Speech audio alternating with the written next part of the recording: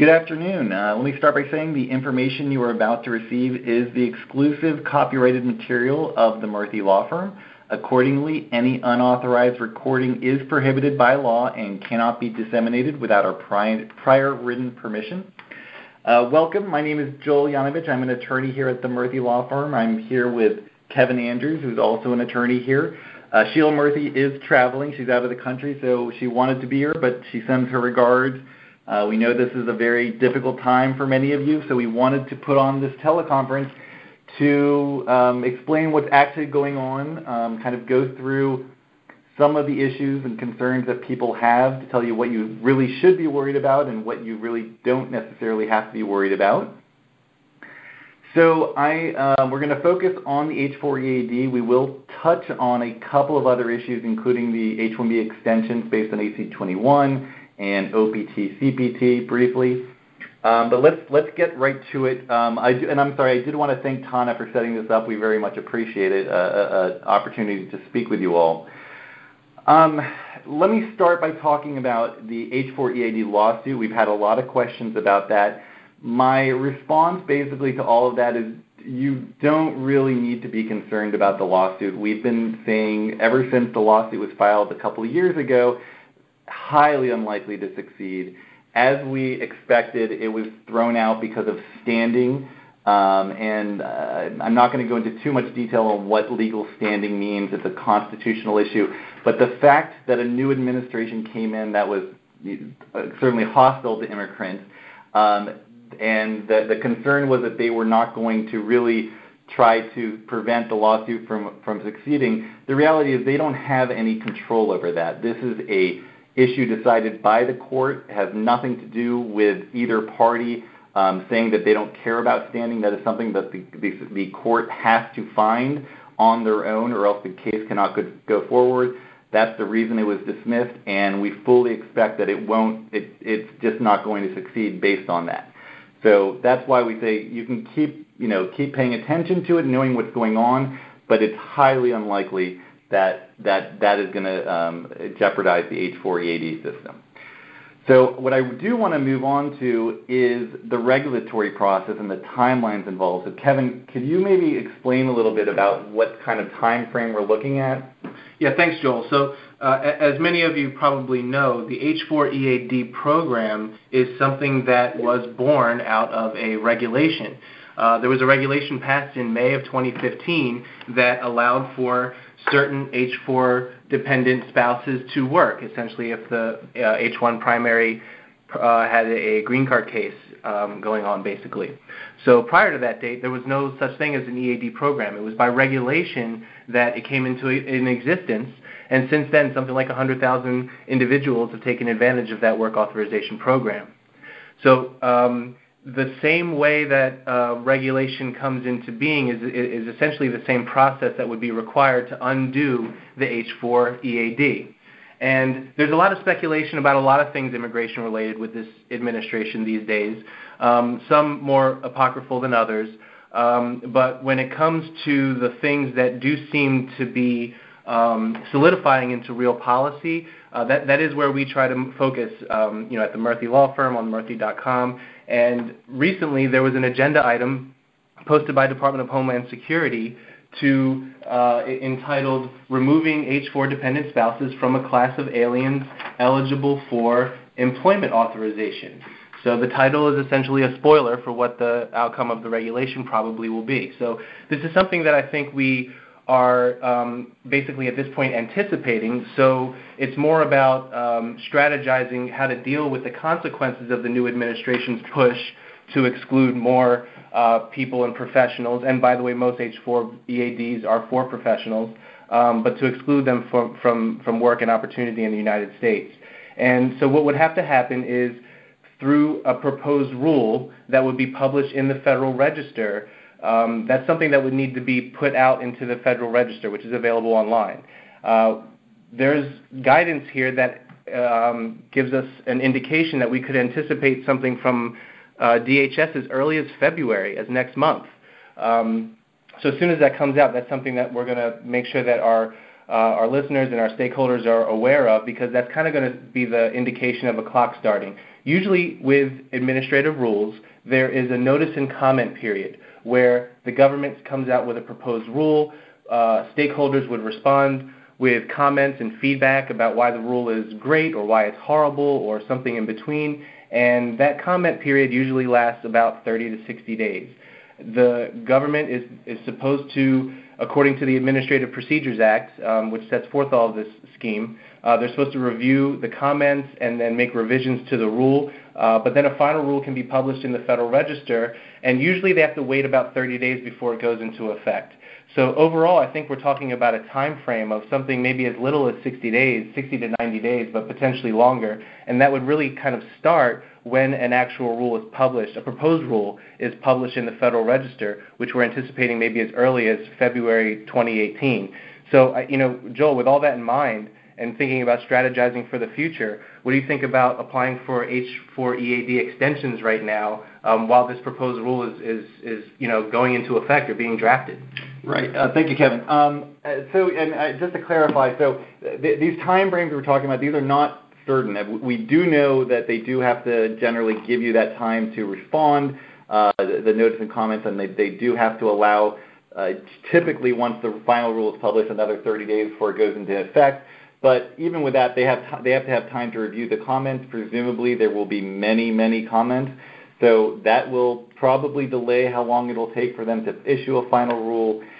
So there are a lot of unknowns. I think the message here is you're not going to lose your H-4EAD tomorrow. It's not something that's going to happen overnight or even within the next month or two. It's going to take some time. As for applying for extensions right now, first of all, the rules have not changed. There's been nothing officially published here. So a lot of this is conjecture. There's a lot. I mean, we're fairly certain it will come out, but we don't know exactly what it's going to say or when it's going to come out. But for the time being, nothing has changed. If you are due to extend your H-4EAD, you absolutely should. And more so, you probably, if you're able to file sooner rather than later, our recommendation is go ahead and do it, partly because we don't know what's going to happen for people that already have an extension. So let's say you have an H-4EAD that's valid for another 2 years. Kevin, what do you think is going to happen to someone if they have one that's valid for another 2 years because they get the extension right now? Is it going to remain valid after the rule goes away? Yeah, I think that's a big question that we're getting because people are anticipating losing H-4EAD. And, well, mine's valid until 2019 or 2020. What does that mean? The short answer is we don't know. Most likely, though, I think that there's a strong possibility that it would be more reasonable for the government to let the program phase out. And when you look at programs like DACA and other things, it seems like that would be a direction that they would go. From a legal perspective, I would say that, generally speaking, when there is a rule that is a substantive rule that changes what benefits people can have, that usually it does not have a retroactive effect. It's only moving forward. And I think that in any case, if the administration decided to aggressively push for the rescission of existing H-4EADs, that they have to be prepared for lawsuits on that issue, because it's much more difficult to take something away that's been granted as opposed to ending future requests for the benefit when they unwind the regulation.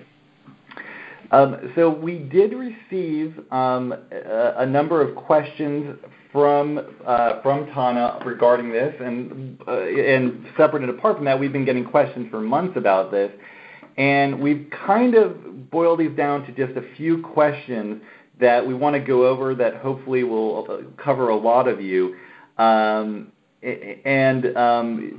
we one of the questions we did keep getting was about what would happen if you have an EAD that's valid now. Another question we've been getting is really about what if I'm on H-4 EAD, I started my own company, it's a dance studio, it's a tech company, it's a restaurant, it doesn't matter. I started my own company, I'm working for my own company based on the H-4 EAD. What's going to happen to me and my company if I lose my EAD? And I wish I had a good answer for you. There are certainly some people that are going to have options. So for instance, if you happen to be from a country that's eligible for the E2 treaty investor visa, then that might be an option for you. But we're recognizing that most people, people that are born in India, people or that are citizens of India, citizens of China, they're not eligible for the E2, so that's not an option. If you're not a citizen of Canada or Mexico, you're not going to have the TN option, even if that were an option. So what can you do? So one thing that we can certainly look at is possibility of H-1B. There's a big hurdle in filing an H-1B for a company that you own. We have filed these before, and I will tell you that the rules are there's almost no rules on it, so it's a very risky case, or a case with a high chance of denial, even if you do everything right.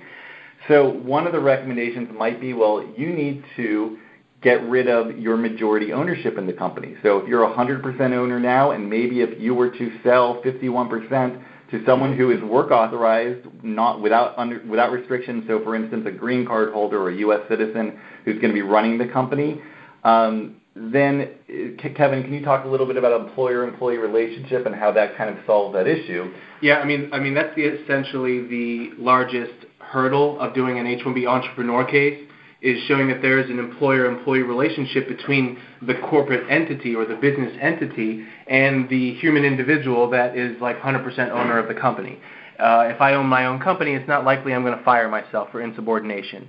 So showing that there is some more senatorial, less Caesar-like kind of structure to the company, there needs to be more people involved, and there needs to be some reduction in the amount of ownership and control that the person who was in H-4 status may have been able to take advantage of.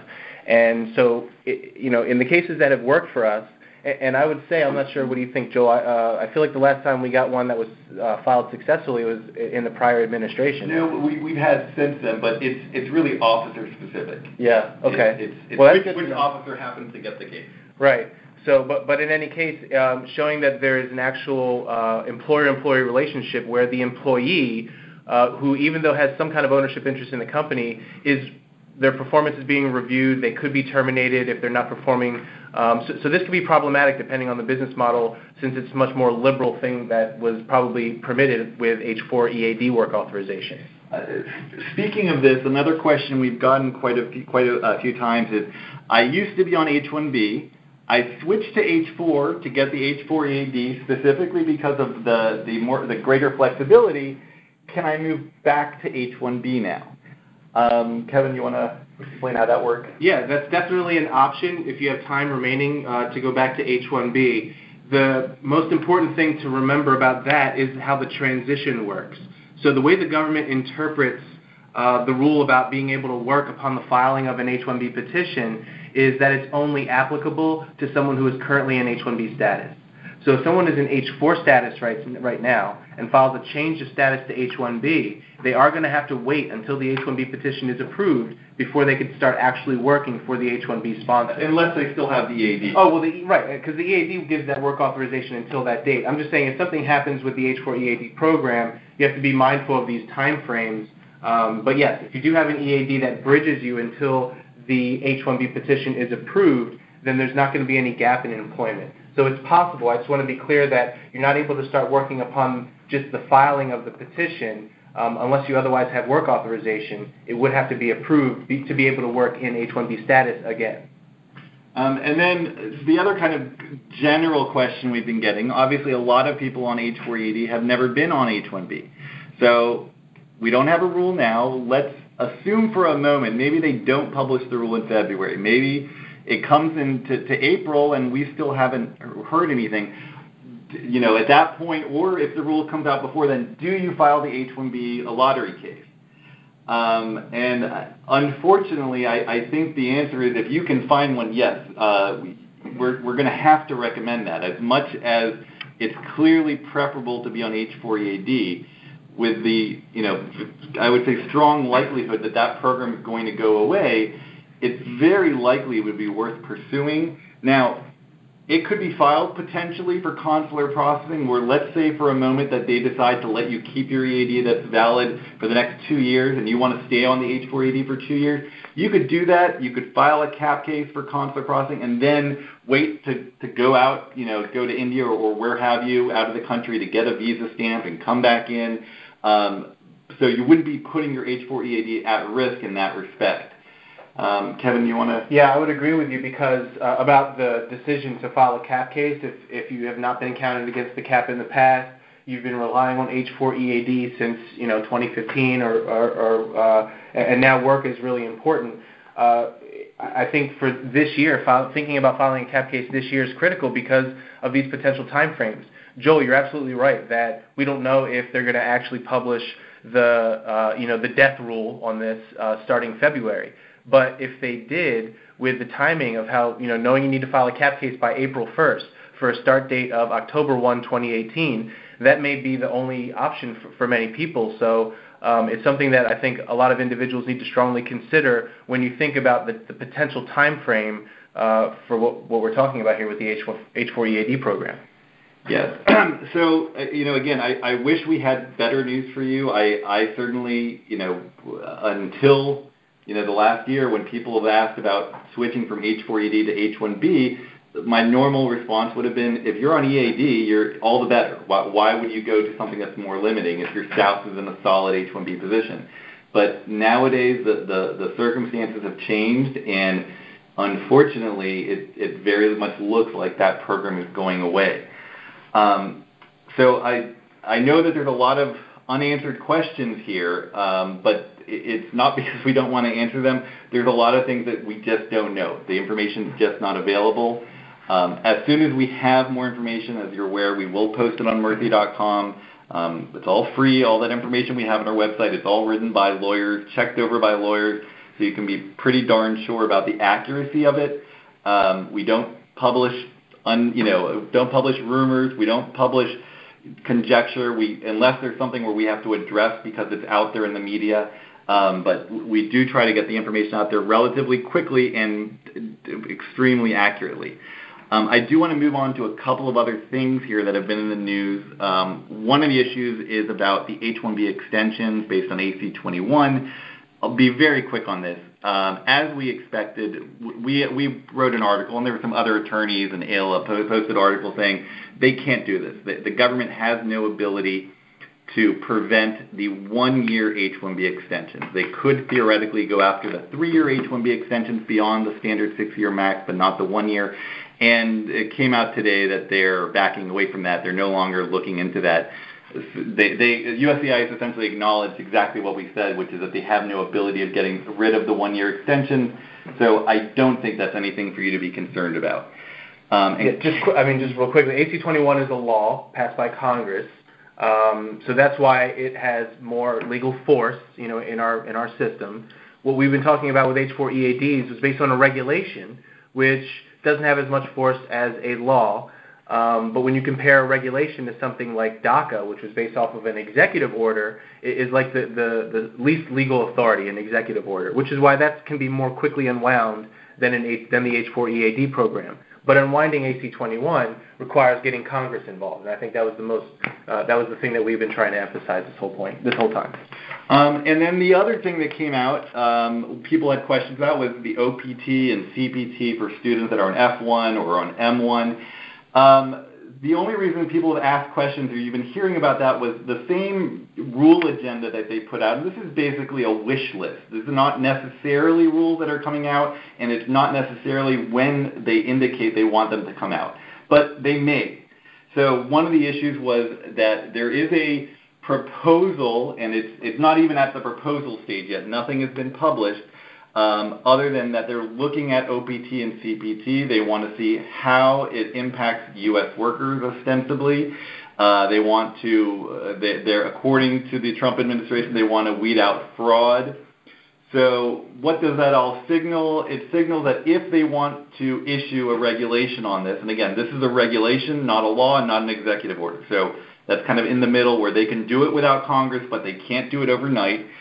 Could they get rid of CPT? Could they, or OPT? Could they just change the amount, the how long you get it for, instead of a 24-month STEM OPT extension, that they could reduce that amount of time? Yes, they could do all of that. It's not in place yet. The date that they listed was, I believe, October of 2018 for publication of the proposed rule. Again, we don't know what that's going to say. We don't know if it's going to be coming out at that time. If it does, it probably will be bad, in the sense that based on this administration. But again, at this point, nothing has changed, and there's nothing in the works that's going to change it right now. Yeah, my speculation for this, because the rule talks about, or the proposal talks about making changes that would create protections for U.S. workers. And what you saw with the STEM OPT extension is basically a lot of extra paperwork, a lot of extra checking for STEM OPT. And my impression is that we can expect something similar with the initial OPT if and when they make any changes. And perhaps the CPT employment as well, because I think the government has recently, even before this administration, cracked down on the use of CPT, certainly with certain universities.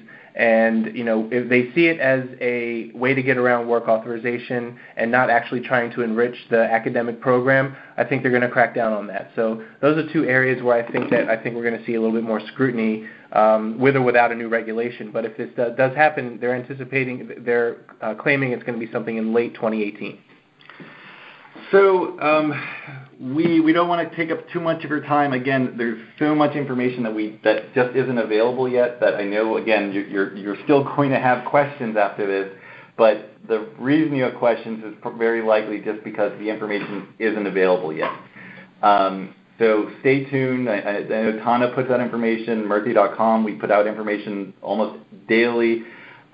We are closely tracking this stuff, and I promise you we will be certainly submitting comments on the H-4EAD rule if and when it comes out, to strongly oppose it. I mean, our position all along is that all H-4 spouses, regardless of where the H-1B spouse is in the green card process, we feel that everyone should be able to get the EAD. It makes no sense otherwise. Unfortunately, with the current administration, we're almost certainly not going to be going that route. In any case, we do appreciate you joining us today, from myself, from Kevin Andrews, from Sheila Murthy. Thank you very much, and please stay tuned, and we will let you know as soon as we get any new information.